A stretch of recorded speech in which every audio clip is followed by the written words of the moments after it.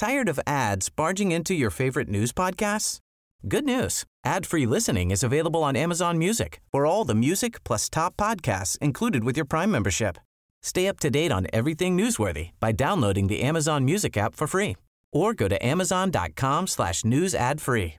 That's amazon.com/news ad free to catch up on the latest episodes without the ads.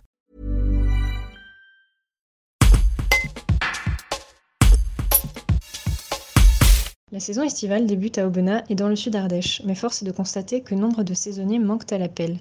Cécile Cecchetto, directrice de Pôle emploi à Aubenas, évoque un délai de recrutement raccourci qui n'a pas permis d'anticiper suffisamment, malgré les job dating organisés sur le territoire. Un reportage d'Anthony Soudani. Alors, c'est vrai que cette année, le délai des recrutements s'est retrouvé raccourci par rapport aux autres années liées au Covid et au confinement. D'habitude, on travaille en amont dès février puisqu'on fait une grosse action en mars.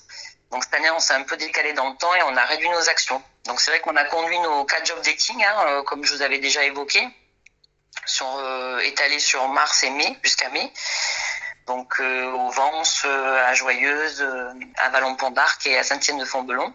C'est vrai qu'on a eu moins d'affluence, mais bon, en même temps, pendant toute cette période-là, il y avait des restrictions de limitation de déplacement et on ne pouvait pas accueillir tous les employeurs qui l'auraient souhaité. Donc on a quand même conduit pas mal d'actions. On a eu à peu près 350 demandeurs présents pour une cinquantaine d'entreprises sur les 4 actions. Donc pas mal de postes ont été pourvus à ce moment-là. On a fait pas mal de recrutements en direct sur les plus grosses structures. Alors avec peu de monde, mais c'était avant les annonces de réouverture officielle. Donc c'est sûr que les gens étaient un petit peu frileux, les employeurs y compris d'ailleurs. Voilà, donc c'est vrai que moins d'affluence que les autres années, ça on peut le constater.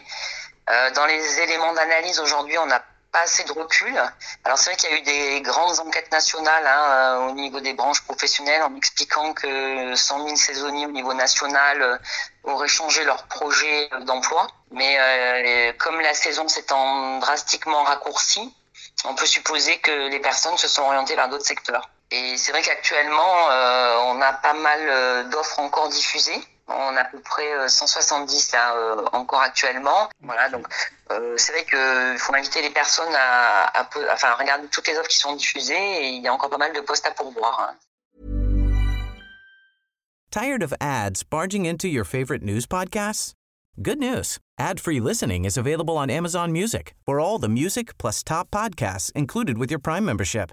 Stay up to date on everything newsworthy by downloading the Amazon Music app for free or go to amazon.com/news ad free.